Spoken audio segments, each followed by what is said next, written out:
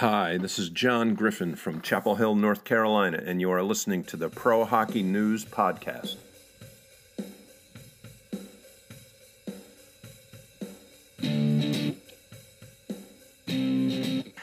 Hello, hockey fans from around the world. I am Richard Cote, the producer of the Pro Hockey News Podcast. It is the second line edition of the podcast, and you know what that means. Yes, listeners, it means that you can save 15% off your merchandise at the Chicago Wolves merchandise store. Head over to chicagowolvesstore.com, enter in code PHN15 to get yourself 15% off one of the sweetest logos in sports. Richard Cote, Lou Lafredo, Jacob Doherty, all here today. Lou, how are you doing?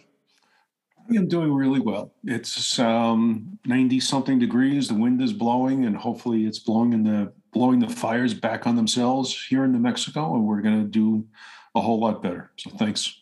Yeah, no, I've been keeping a close eye on that. Looks like the fire activity is just improving just a hair.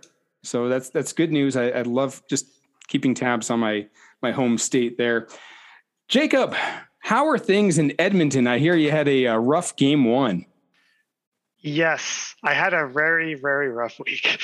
And that was just a cherry on top.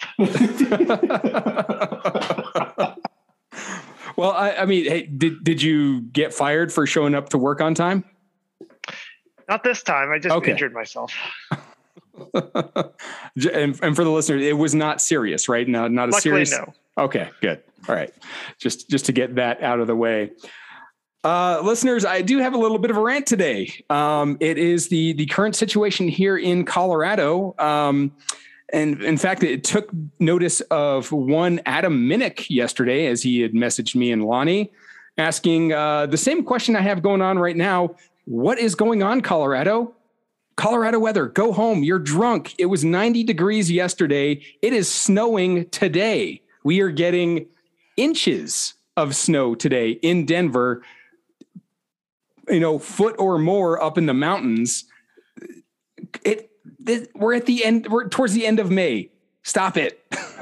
I'm not discouraging snow. I love snow, but 90 degrees to snow in 24 hours. That's nuts. Again, go sleep it off. We can't buy a flake or a drop. And you're getting a foot. That's just crazy. In the mountains. I mean, there are some models that are showing Denver could get 10 plus inches out of this. I don't think any of all that's going to accumulate because it's been so warm. But yeah, it's snowing at the end of May. Not unheard of, rare, but not unheard of for Colorado. But yeah, seriously, Colorado weather, go sleep it off. You're drunk. Yeah. All right, let's go into the minor leagues. We have playoff action plenty. We could start in the ECHL in the quest for the Kelly Cup. We are in the conference finals. And I believe last time we met, Lou, you and I made some predictions on who we believe is going to go on and hoist the Kelly Cup this year. We happened to pick them in different conferences, and you know what? The two teams we picked have moved on to their conference finals. So you and I, we're still alive. I don't know. Should we reveal who we picked? Did we say we were going to reveal that last time? Yeah, yes. For the next time the second line got together. So the first pick goes to you. Who did you go for? Okay, so listeners, the finals are in the Eastern Conference. We have the Newfoundland Growlers and the Florida Everblades. In the Western Conference, we have the Toledo Walleye and the Utah Grizzlies. If anybody can guess before I say it who I picked, it was the Newfoundland Growlers. Because come on, you can't pick against them. They're a giant jar of beer. Oh no, they're a dog. They need to change that. Yes. Lou, who did you have? Yes. I had the Toledo Walleye.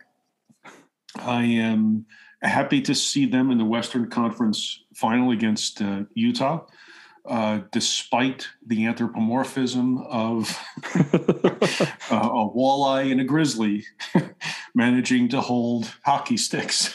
Hey, to the Grizzlies' credit, he's breaking the hockey stick. He's not holding it. This is true. He's in true bear fashion there. Yeah. And the fish, walleye is, he's wearing a helmet. He's wearing a helmet, holding a stick, and he's got teeth. He's missing one, but he's got teeth. Yeah. Whatever.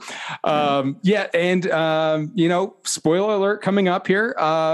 Newfoundland's up 1-0 in game 1 over the Florida Everblades. So in the second period. So things are still looking up for the Growlers as they move towards the Kelly Cup. Game 1 has just started for the Growlers. I believe game 1 for the Walleye is set to start here any moment. We should be getting a score update on them shortly. Maybe we'll get in that in as we record this on Friday, May 20th. Yeah. So that's the latest of the Kelly Cup playoffs going on right now. Let's go over to the AHL and the Calder Cup playoffs.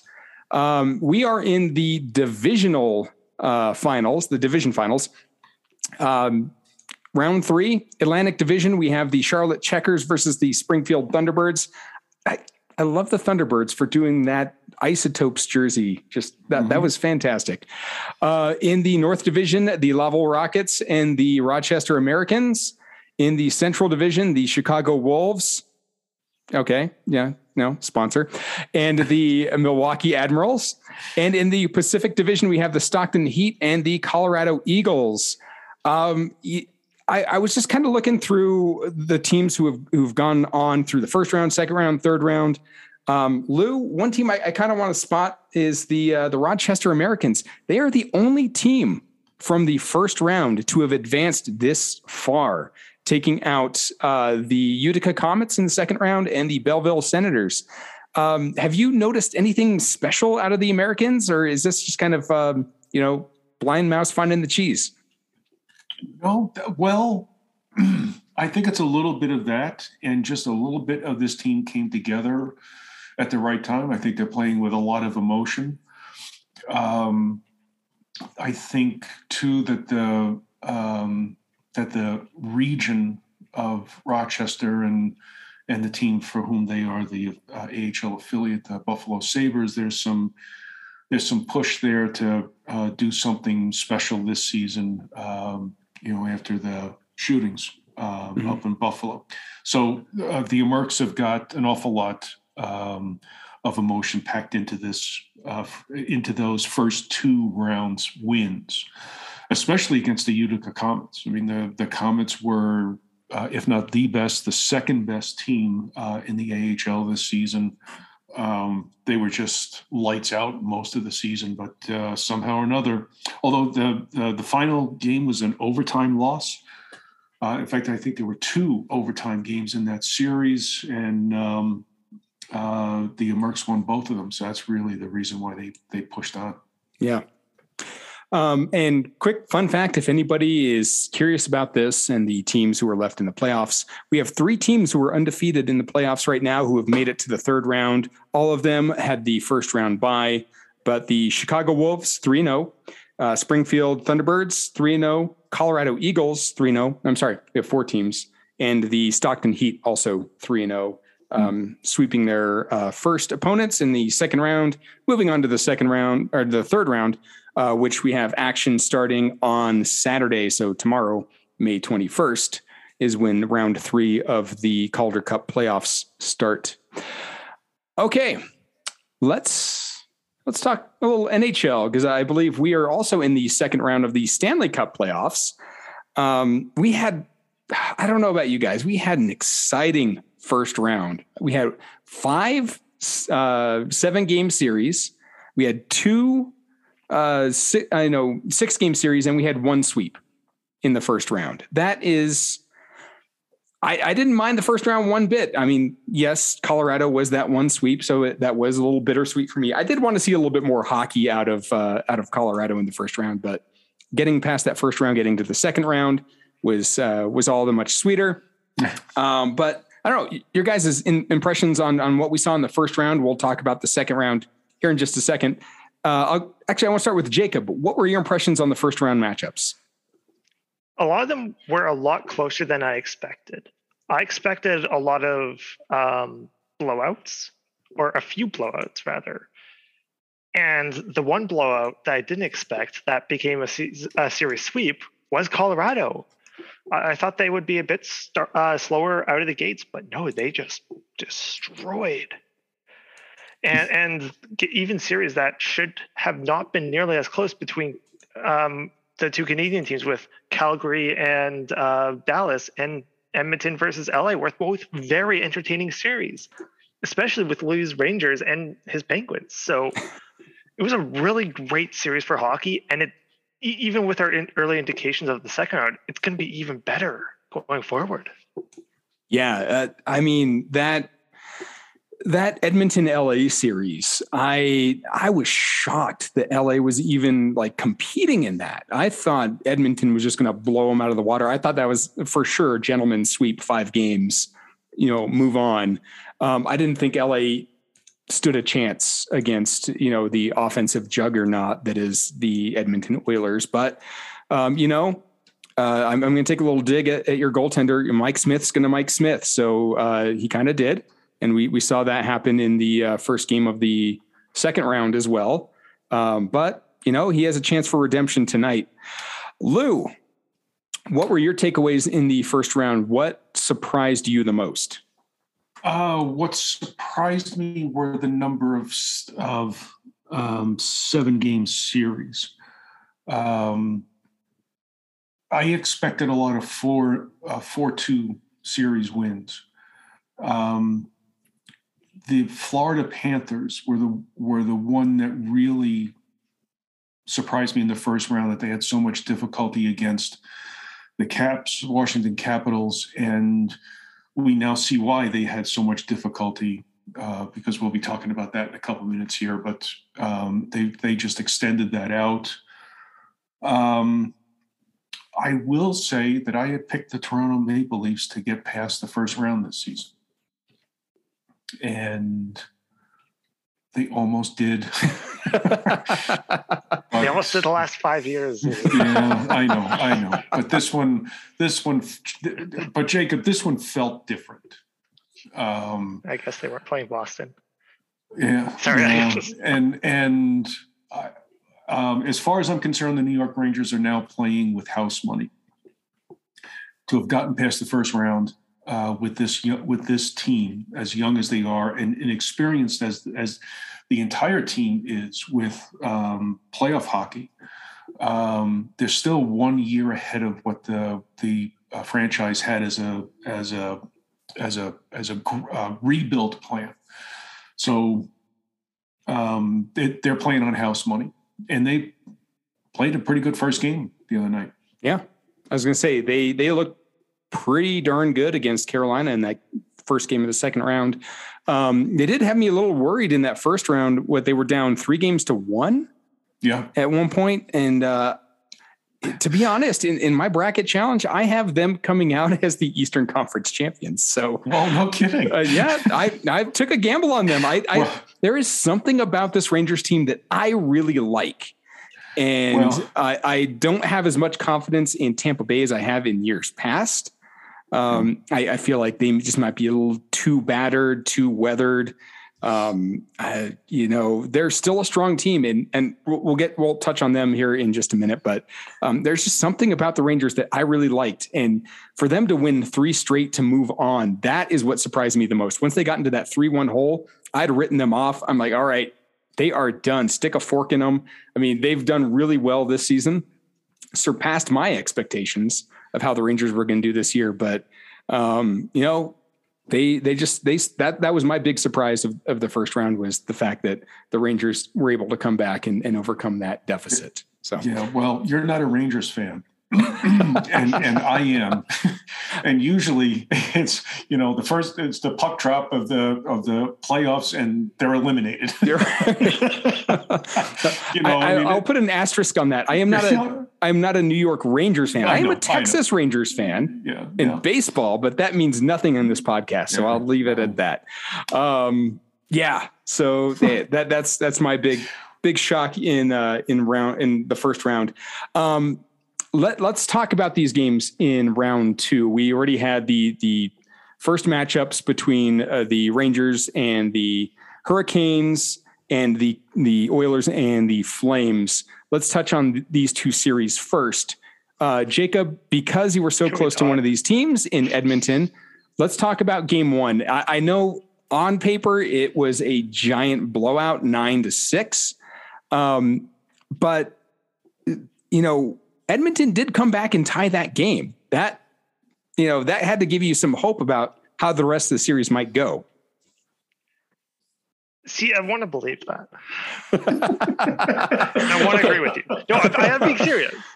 I want to agree because it does show that Jacob Markstrom has not been as great as he has been in the past, especially against Edmonton in the regular season and in the playoffs. Even against Dallas, he was looking not even that great. I was not really impressed with Dallas during the first round, and to see Edmonton somehow scrape together 4 goals in the second period, it should be a bit of a wake-up call for the Calgary Flames. While the Flames ended up running back away with it, I feel like it wasn't as over as if the first 5 minutes of the series just stopped. Right. And the rest of the series was just them coasting off that. But I don't know how this series is going to end. I think game 2 will definitely show us a lot more. And if Mike Smith has that massive blunder again, I don't think this series is going to last long, because Mike Smith needs to be the same Mike Smith that he was against LA, because he was lights out against LA. But against Calgary last game, he let in technically the least amount of goals. So made 7 saves. Yeah, right. Yeah, but he only let in 3 goals. Koskinen let in 5. Sorry, I think one of them was an empty net. Yes, and Markstrom let in 6. So yeah. Win the goaltending battle. Right. There you go. You got to win something. Yeah.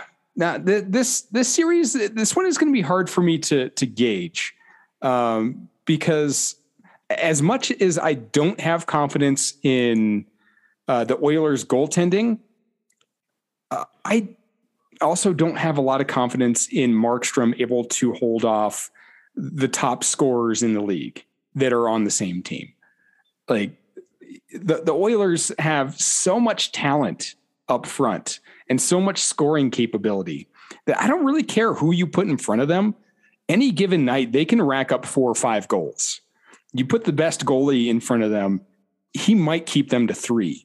So, Calgary's got to find a way to score 5, 6 goals a game. And even Mike Smith might not let in that much every game. So, this is going to be a high scoring affair. And, whoever moves on is just going to be exhausted, facing the Blues or the Avs in the Western Conference Final. I don't know. I think this one is a lot closer than I thought it would be initially, especially after that, that first period of game 1. It was like, oh, Calgary's going to run all over them. To see Edmonton come back and tie it in the second, and then eventually lose 9-6. I mean, it's a downer, but that gave me hope that Edmonton can compete with the Flames. Lou, what were your thoughts on game 1? What stood out to you most between these two teams? That Edmonton does not have a goaltending tandem to lean on. Yeah. I would argue with Jacob that Mike Smith played lights out in 4 games, and in the 3 losses, he was the reason for the losses, including that gaffe that put the Kings up 3-2. Yeah, Mm-hmm. Game 1. Was it the game 1 gaffe? Yeah. Yeah. In the end, I don't think LA belonged in the series. There really wasn't a chance. They just didn't belong. But Mike Smith gave them the chance, and to his credit, Jonathan Quick, I thought Jonathan Quick was the one who actually played lights out and kept the Kings in the series. For sure. Yeah. Something of a surprise for me. I didn't think Quickie had all of that left in the tank. He surprised me that in this entire season. Jonathan Quick, I thought was, past his prime, which, he's getting up there in goaltending years. And he's playing like he did 5 years ago, when they were cup contenders, when they won the cup. He was playing at that caliber all season. So to see him come into the playoffs and still, keep pushing that, that made me a little happy. I like seeing, when goaltenders find their second wind in a season. So I really enjoyed that. All right. Let's talk the second series that we have going on today as we're recording this on May 20th. And that is the New York Rangers and the Carolina Hurricanes. Sorry. Lou, this one sits a little close to your heart as it is your Rangers. What did you notice out of game one on either side? What really stuck out to you?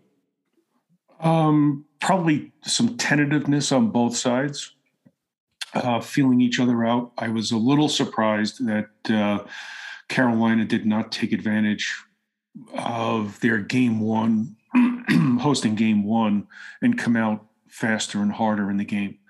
I thought their start was slow, but that was also encouraged by the fact that Igor Shesterkin was, talk about lights out, to overuse a cliche, I guess, but he was stunning. And, the kid line, or the kids on this team, the Rangers team, are the ones that put, Alexis Lafreniere fed Filipino for that first goal in the opening frame. And it was just, they held on to that until, what was it? There were 2.5 minutes left, 2 minutes, 43 seconds, something like that left in the game before Carolina tied it and then won it on of all things, a deflection in overtime. I thought they were far more balanced, far more even from a team perspectives than I had expected. As I said earlier, I think the Rangers are playing with house money, and whatever they do the rest of the way, it's all good. This is preparing for the future. So that's my take. All right. Jacob, your thoughts on this series? I think a team like Carolina is definitely built to win now. But I do believe that Lou's Rangers are built to win in the future. But as of today, I do think Carolina is the more complete team. Shesterkin standing on his head is not something you can do in a 7-game series and hope to win, especially when you're only scoring one goal. Yeah. So, and that's without the Carolina starting goaltender. Freddie Henderson's still out. And Raanta is more than likely probably playing hurt because playoffs. So it isn't a great thing for the Rangers in respects to this series, but down the road, it's fine. They're keeping up. Their depth is actually, from what I've seen, I wasn't able to watch the full game, unfortunately, but their depth was keeping up reasonably well. And their kids playing, like, for Lafreniere and Kakko, playing 14 and 15 minutes respectively. Not bad. Yeah. It's something you like to see, especially in playoffs. And they were holding their own, too.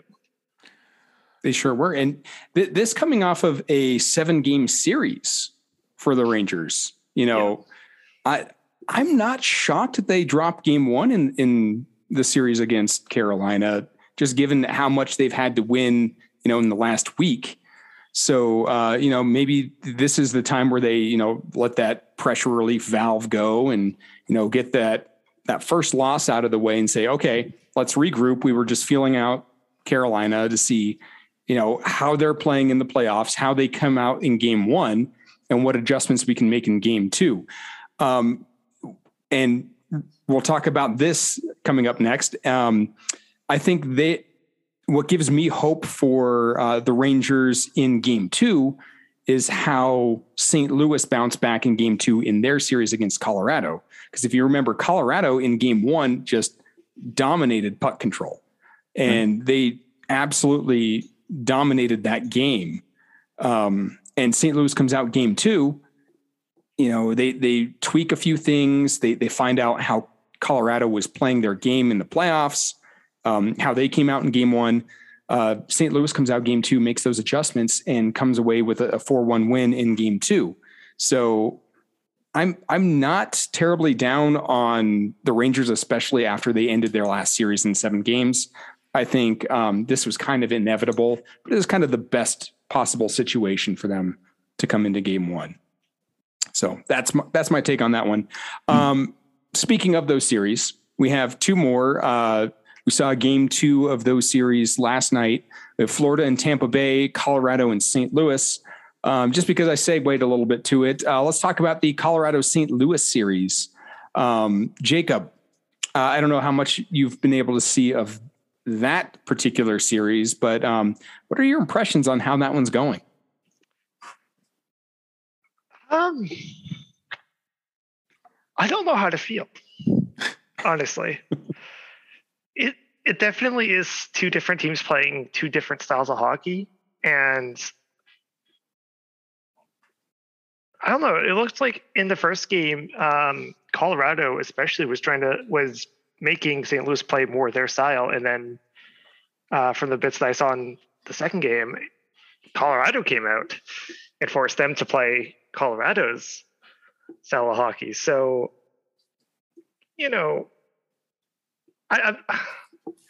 I'm more curious to hear your opinions, actually, Richard. Okay. Well, as somebody who follows the Avalanche quite closely here, I am a little worried for the Avalanche fans when it comes to the reemergence of Jordan Binnington. He has played fantastic ever since he came back into the playoffs. He is looking like the Stanley Cup champion he was 3 years ago with the Blues. So that does worry me a little bit. As far as game 1 versus game 2 with the Avalanche, I think game 1, St. Louis saw, kind of Colorado fully rested, firing on all cylinders, playing a very fast-paced game that they've played all season long. And these 2 teams have only played each other 3 times during the regular season, so they didn't get a whole lot of look at them during the season. So right now, game 1, I think it was St. Louis kind of feeling out Colorado, seeing how they would come out, made the adjustments for game 2, and they took away Colorado's ability to, to make those speedy plays, to, gain that momentum going into the offensive zone. They really crowded the players and forced really, really bad turnovers. Like Colorado had, I think, 8 turnovers in that game, and they were just really bad forced turnovers. So, and I think one of them led to the 3rd goal in the game for St. Louis. So that was really a killer for Colorado, because that was a 2-1 game at that point. I think Colorado's adjustments is, they need to figure out a way to shorten up their passes, because they're making super long stretch passes, and that's what's really, biting them in the butt. They need to figure out how to shorten up those passes, to make quicker, changes of possession, and to try and keep that momentum going into the offensive zone. So that's my take. I think Colorado can make those adjustments, and I think we're going to see a very, very evenly matched 2 teams in game 3. Lou, your impressions? I agree with you that game 1 was the feeling out by St. Louis of how the series was going to go. having been in the playoffs. They aren't new to the playoffs, and understanding that it's a 7-game series, you can take one and figure out what your opposition is going to do. But I thought Game 2 was just punishing. Mm-hmm. I thought that was probably the best term for how St. Louis played. And those were forced errors and unforced errors on the part of the Avs last night. Really are what led to the loss. And it was Kyrou who scored the third goal, right, off of that miscue. I believe so. Yes. Yeah. That was the killer. That's the one that was the sort of dagger in that ripped the sails, that the Avs were trying to put some wind in. Yeah. Don't you like those mixed metaphors? But that's I just thought it was a punishing game last night, and that's where I think St. Louis will excel. And Jacob, you said you're a little nervous about it, or you're not sure which way it's going to go. I think Avs fans probably ought to be nervous after last night. One thing I also noticed about this series is their fourth line hasn't even played close to 10 minutes in either game. No. And every other playoff team that I've seen has their players playing, especially their forwards, playing almost 10 minutes a game. Every single player on that roster, mm-hmm. with a handful of exceptions. But when St. Louis can run 4 lines and run 4 lines confidently, and you can't, you're forcing guys like McKinnon and Rantanen and Landeskog to play for a long time. And you're going to get gassed towards the third period. And while there wasn't really much in the way of Game 1 for punishment, Game 2, Colorado scored 3 goals in the last 10 minutes. St. Louis scored 2 goals in the last 10 minutes. And that's something you have to be very, very, very concerned about. I don't take too much stock in that last goal because that was an empty net goal. So, was it? Yeah, that was an empty netter. And quick correction, it was David Perron who had the third goal. He had the second and third goal for St. Louis. Right. Kyrou had the first goal of the evening for St. Louis. I don't know. I think I got to give credit to St. Louis. They did a very good job of jamming up McKinnon and Landeskog, 2 players who are able to skate around you, with the puck, or 2 or 3 of your teammates as well, if you give them the room. St. Louis didn't give them the room, and they have the players and the personnel who can stay, up close with a McKinnon or with a Landeskog or with a Rantanen. So I think Colorado's going to have to tweak how they're using those 3 pieces. And this game will be a completely different game once they figure that out. So I don't know. And my advice to the Avalanche fans who might be listening, don't fret too much over Game 2. These are 2 very physical Central Division teams who played very similar teams throughout the season. Minnesota, very same way, very physical team. Nashville was also extremely physical during the regular season. So these are just teams who are going to beat you up. And you just hope to come out on top. So I have faith that Colorado can turn it around Game 3. Not sure what's going to happen Game 4, but I feel like series is coming back to Colorado tied at 2. That's my way too early prediction.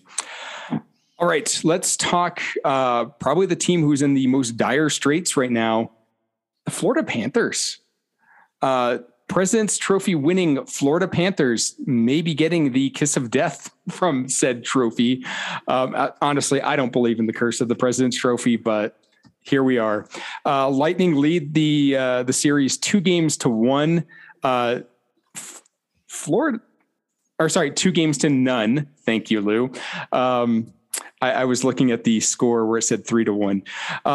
So their last game, Tampa won 3-1. Lou, what are your thoughts? Like, how must Florida be feeling right now to be down 0-2 to the defending Stanley Cup champs? Is weed legal in Florida? No, it is not. It's not, so they don't have that as an excuse. They do have moonshine, though. These were two of the worst performances by a President's Cup winning team I have ever witnessed. There was granted, there's also no life in the building. I don't know what their attendance, their real attendance is for the two games, but that first game was like watching paint dry. There was no life on that team. The second game last night was even less enthusiastic. And to have given up a goal with 3.8 seconds left in regulation, and leave Ross Colton open. He could have made a sandwich, brewed a pot of coffee from a Keurig machine, and then thought about maybe, am I going to go left, right, or top shelf? He went top shelf. He had all that time to do that before 3.8 seconds had elapsed. Is unconscionable. And the real reason that they had difficulty with the Caps and are losing this series 0-2 is they are 0 for 25 on the power play. Yikes. 0 for 25 on the power play in the postseason. How is that possible? Oof, that is where you need it the most. Oh. And they've given up a couple of shorties. Yeah. Well, the best part is their power play percentage in the regular season was 5th best in the league. Yes. Yeah. I was hoping you would pick that up, Jacob. It's just, how does that happen? And even with their attendance, technically, they have the most fans in their stadium, according to Hockey Reference, in the league. They're averaging more people in that building than anyone else. I don't put too much stock in attendance numbers because to be honest, I don't feel like that affects your performance on the ice, especially when you're a team like Florida who is stacked, who did fantastic during the regular season, struggled in the first round, and now is finding themselves struggling again in the second round. And to lose point, how you leave a player that wide open because you decide to double team a guy behind the net. You always play the pass. If there's one guy on the guy with the puck, you play the pass. You don't try and double team him, especially that late in the game. Like at that point, you're just trying to play some prevent defense. You're not trying to create a turnover. There's not enough time for you to go down the ice and score. So I don't know what was going through the mind of the defenseman there, but here we are, 0-2 in that series. This brings me to my next question, and we'll get to some other NHL news here in just a second. Right now, I'm thinking there is probably, at least I have an answer to this question. I'm going to start with you, Lou. Who is the most dangerous team left in the playoffs? Wow. They all have flaws. If I picked one team that I want to pick, I'd be labeled a homer. St. Louis. Okay. I'll go St. Louis. I have to, just to get it out of the East. Jacob, who is the most dangerous team left in the playoffs? Part of me wants, I will give an all-real mention to Edmonton, but I think Carolina right now. Okay. I think Carolina, as the playoffs go on, at the threat of Freddie Anderson returning and Antti Raanta getting healthier, is enough to scare anyone. Okay. That was not where I was going with this. I'm thinking it's Tampa Bay. They get out of the first round. They're on a roll. They're already up 2-0 in their series. This is starting to scare me because once we see Tampa Bay start stringing together wins in the playoffs, they tend to not stop until they win the cup, at least in the last 2 years.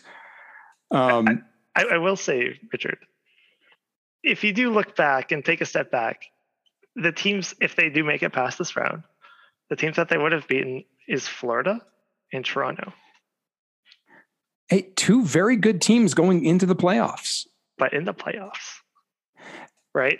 So there is that advocacy, but yeah, How much of that is that they flopped in the playoffs, or how much of that is they have faced a very, very difficult Tampa Bay team? I think it depends how the rest of the series turns out, really.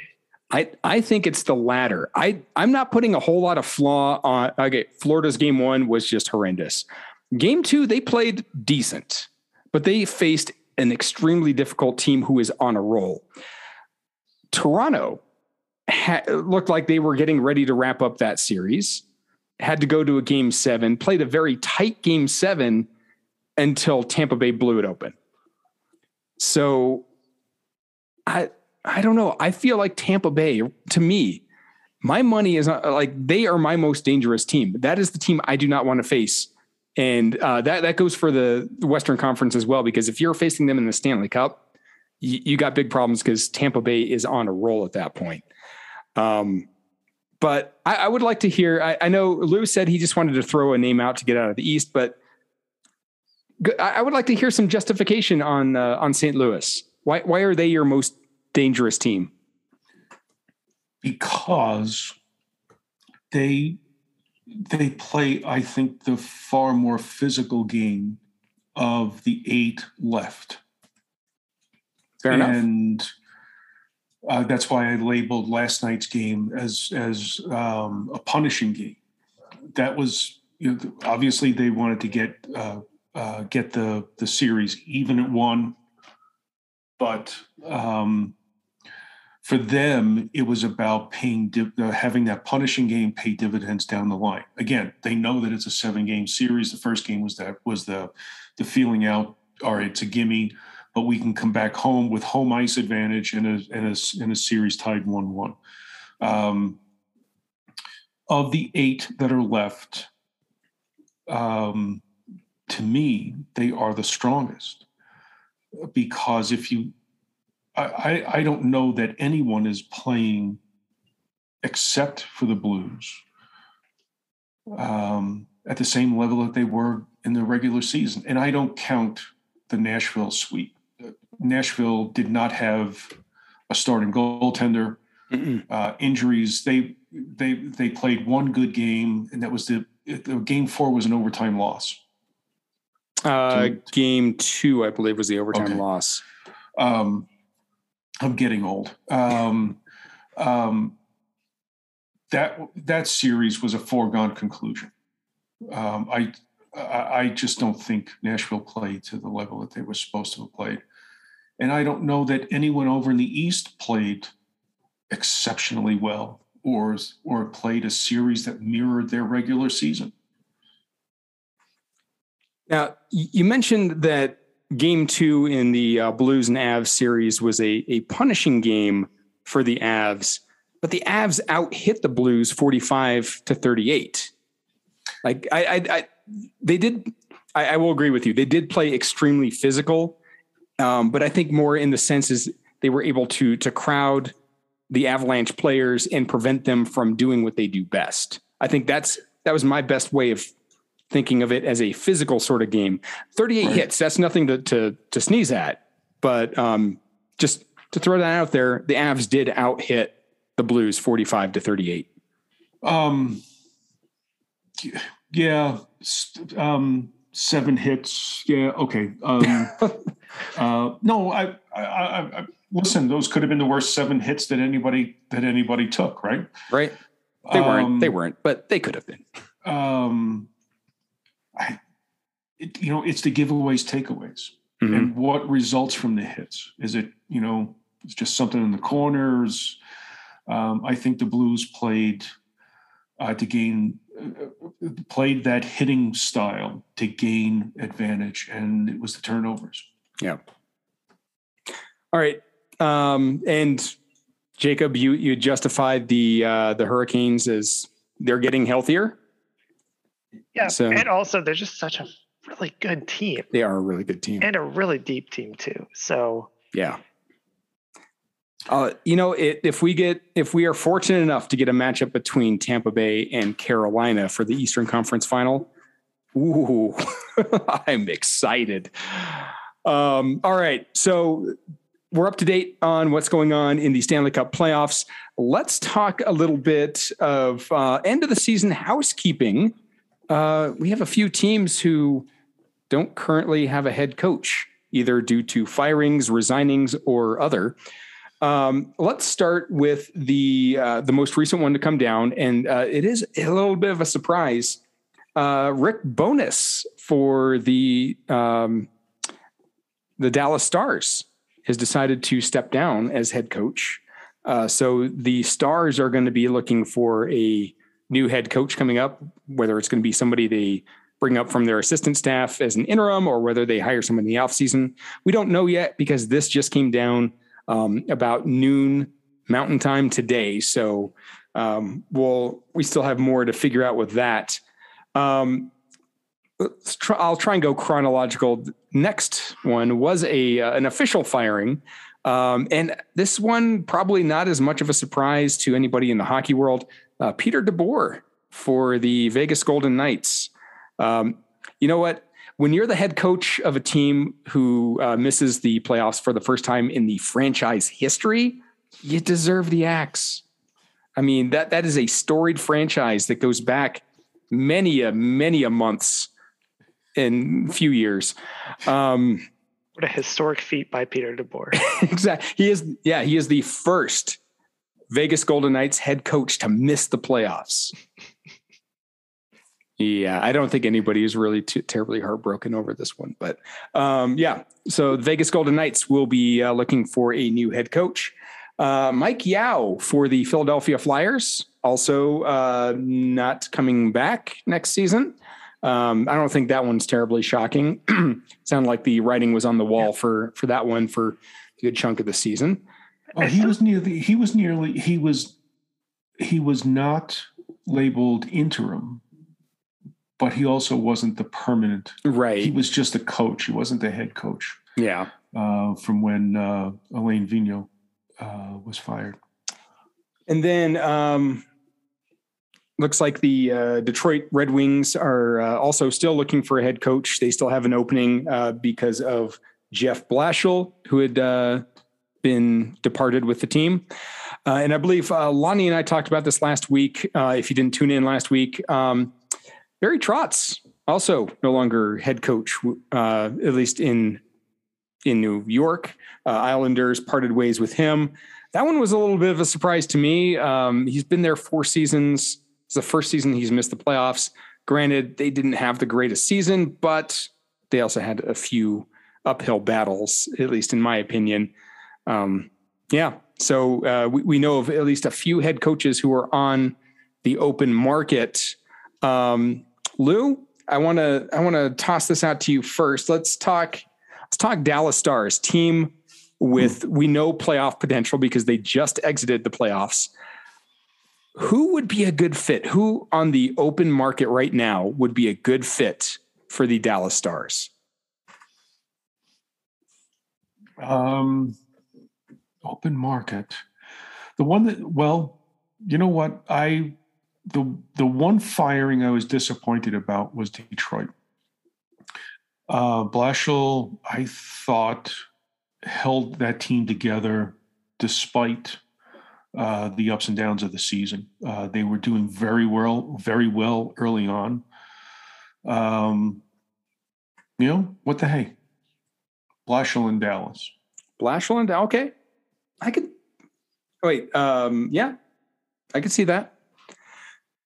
Jacob, let's pick another team in this wheel of openings here. Let's look at the Flyers. Who could be a good fit?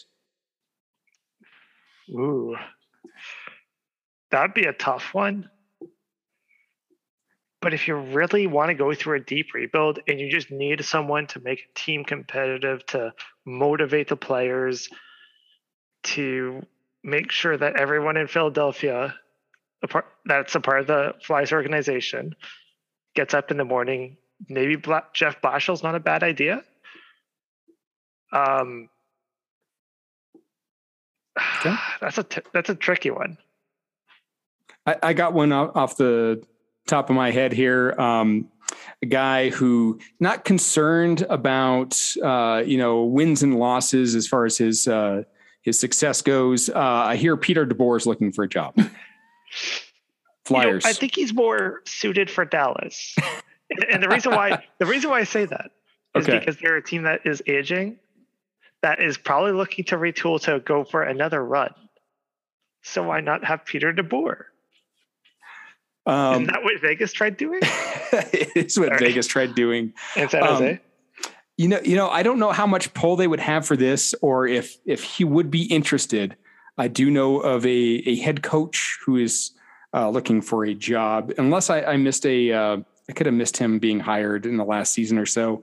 Claude Julien. I could see him going to Dallas if they had the pull, the money, and that was what he was looking for. I think he could be a good fit there. Just given what he's done in Boston and in Montreal, I think he could be a good fit for a team who is a potential playoff contender each year and pushing them over the edge and further into the playoffs.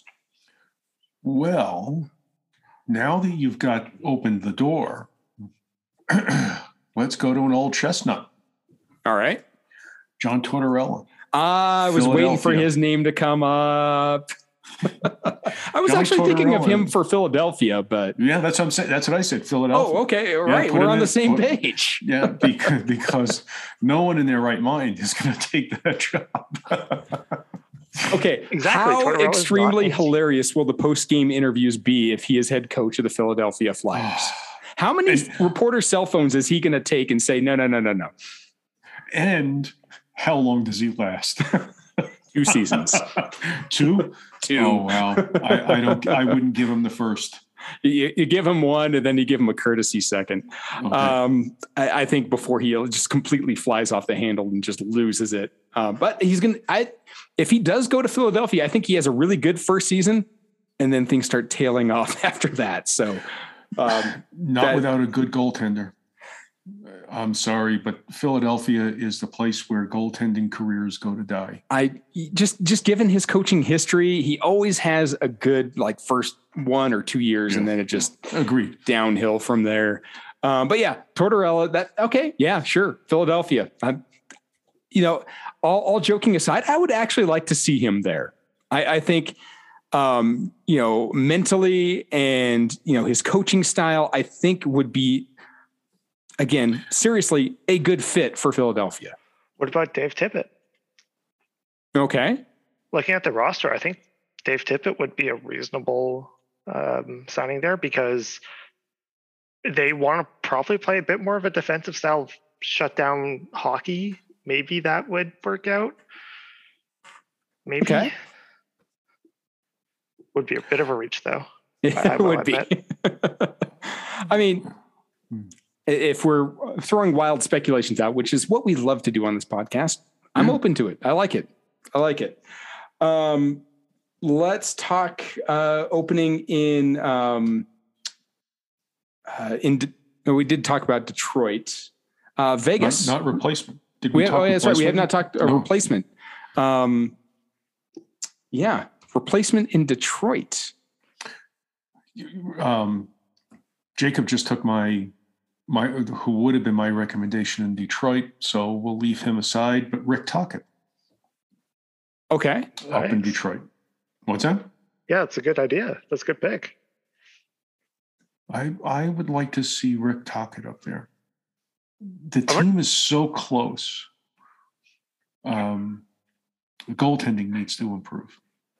Do you think it might be another situation with the New York Islanders and Barry Trotz, where goaltending had to improve in New York, and somehow, some way, Barry Trotz just magically made that team just such a fantastic defensive team that had a really good structure for a long time.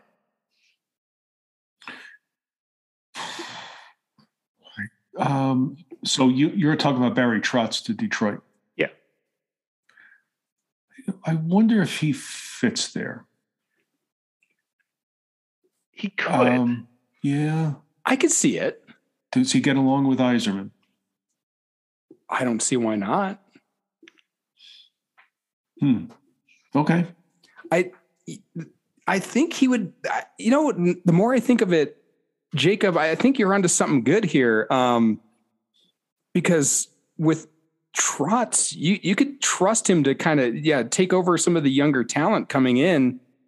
And he knows a thing or two about,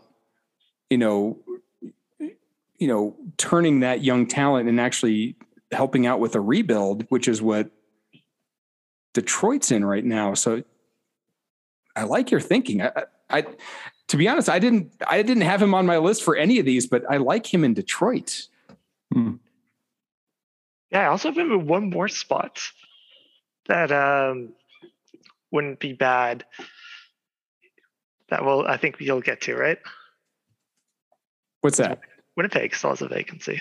They do have a vacancy. And I think also, even Paul Maurice in Detroit, actually, now that I think about it, Paul Maurice in Detroit would also be great. Actually, Paul Maurice in Dallas. What do I think? Paul Maurice in Dallas would be perfect. Yeah. By the way, I believe that the Winnipeg Jets are talking with their interim coach, Dave Lowry. They did interview Trust earlier this week. So that's the only reason why I say that. Okay. Yeah. Okay. So who else do we have open? We have the one that sparked the conversation, the Vegas Golden Knights. We haven't figured out who their replacement for the departing DeBoer is. I mean, he's the shiniest head coach out there. The shyest? Shiniest. Oh, shiniest. I mean, I think that would have to be Claude Julien, but you know what? Jacob just brought his name up, Paul Maurice in Vegas. Okay. I don't believe this is going to happen, but I'm going to live in a fantasy world where it does, just because you have Vegas. You always bring in big names. You want, the biggest, flashiest people running your organizations. Patrick Waugh. Oh, dear God. Not going to happen, but just throwing it out there in the universe. That would be funny. It would be a disaster. Fantastic goaltender. And I stand by this every time this happens. Great players rarely ever make good coaches. Just, I don't know what it is, whether it's they're so set on their pure talent, they don't know how to coach that, or, they just expect so much more out of players than what's realistic. I don't know what it is, but I find more often than not, if you find a great player to coach, you're not going to get a good coach. So, my fantasy world, Patrick Waugh in Vegas. Yeah, I thought for some reason you were going to go with Mike Babcock. Mike's name has been rattling around in the back of my skull. And I was going to put him in Dallas, but I don't know that he's a fit in Vegas. You wouldn't put him in Detroit? I mean, what acquisition that Vegas has made actually fits their team in the last 2 years? For Babcock? For anyone in that Vegas organization, right? They will ham-fist whatever ownership or the general manager desires into that team, whether or not it's a good fit. Yeah. And unfortunately, that's been proven over and over again. So if they go big deer hunting like they have in the past, I wouldn't be surprised to see a big name coach randomly wind up there for a very lucrative contract. Ludicrous is good. Okay. Well, you know what? I'll put it out in the universe. Quebec Ramparts look for a new coach. Patrick Waugh is going to Vegas. All right. So yeah, those are the vacancies we have in the NHL as far as head coaches. That brings us to our Bet99 picks of the week, I believe. Jacob, what do we have going on this week? We only have 2 playoff games, right? Well, there's really only one on Saturday. Yeah. Oh yeah. But there is a matinee game at 1:30 Eastern between the Florida Panthers and Tampa Bay Lightning. So for the sake of there's been 2 games played as a recording, I'll put that in as well, just so we have some more than one pick. Okay. So Richard, I'm going to start with you. Who would you like to pick between the Colorado Avalanche and St. Louis Blues in Game 3? Okay, call me a homer all day. I'm going Colorado. Lou, who do you got? Oh, I got the Blues. Oh, really? Damn.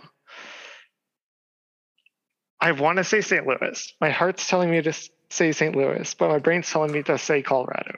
And every so often, I got to throw my brain a bone. Yep. Even though that's unhealthy. For the final game, though, for the matinee game, Florida Tampa. Lou, starting with you this time. Who do you got? I have a hard time going with anybody other than Tampa. Richard? Same. Got to go Tampa. I think this is the game that Florida has to fight back. And if they don't, it might genuinely be a sweep. Because if they're going down 3-0, still in Tampa Bay, it's over. So I think do or die time, maybe Florida comes out swinging. We'll see how sustainable that swinging is. But for now, I'm going to take Florida, and then we'll see what happens after that. But it will be a close game, hopefully.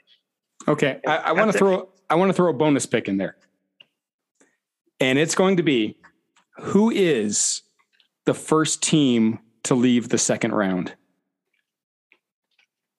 Oh boy, I'm going Florida. Florida's going to get swept. Wow. Lou, who do you got? Wow, that's predicting some really bad play. But I don't see any of the other 7 teams who are left playing as poorly as the Florida Panthers. So Panthers, gone. You guys not watch Edmonton? I didn't want. And I don't blame you. I am a cynic, and the dent in my headset after the first minute of that hockey game feels like it's owed an Edmonton pick here, because we've only seen one game, and I am very critical of the teams I choose for, especially Edmonton.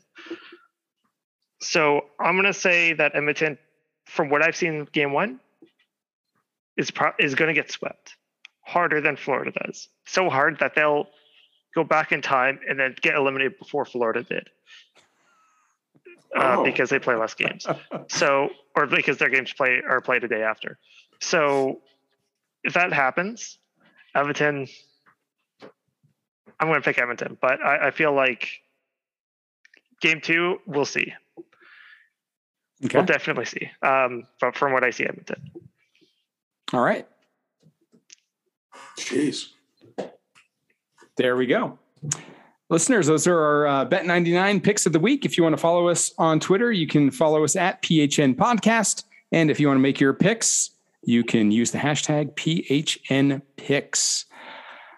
Before we get to our parting thoughts, I would like to thank our newest sponsor to the podcast, Manscaped, for bringing you this quality podcast, much like their quality merchandise. if you are feeling a little unkempt anywhere on your body, they have the proper tools to take care of hair anywhere on your body. So thank you, Manscaped, for being a sponsor of the Pro Hockey News podcast. All right, parting thoughts. Jacob. Speaking of Manscaped, I have a playoff beard, and there's a very deliberate reason why I'm not sharing my camera. Because, oh boy, does it not look good. Does he need the weed whacker up there? It needs Jesus. Pixar, it didn't happen. Well, we'll see at the end. Maybe if I double down, maybe at some point it will come back and look reasonably decent. But all right, Lou. Yes, sir. Parting thought. I really enjoyed the first round of the playoffs. I thought that they were all exciting, and how cool was it to have 5 game 7s, and the Rangers win theirs in overtime, which was just sheer joy as a Ranger fan for so long. And I'm looking forward to the rest of it, though I don't know how you can do better. So that's my parting thought. All right. My parting thought. So going into the playoffs, I was a little bummed because I don't have cable. So I am not able to get TNT, TBS, ESPN. The only games I would be able to get were on ABC. The hang up there is ABC is not going to have any games until the Stanley Cup final. And I have a local team who's in the playoffs who I don't get to watch. So I was a little bummed in the first round, being like, well, there are these great games that I don't really get to watch live. I only get to see the replays, and I only get to see them maybe if I'm at work. So I was thinking, and total disclosure, not sponsored by Sling TV in any shape or form. I thought of Sling TV. I thought that is a way for me to get those cable channels so I can watch hockey. And I got a discounted promotional first month. So I paid a discounted rate to get it for a month. The playoffs will probably be done by then. I can cancel it then, and I get to watch hockey without subscribing to cable. That made me very happy. And then the first game I got to watch was the Colorado Game 2 against St. Louis. And I was not as happy, but still happy hockey was happening. So there is my parting thought for the week. For Lou Lafredo, for Jacob Doherty, I am Richard Cote, and I will see everybody next week.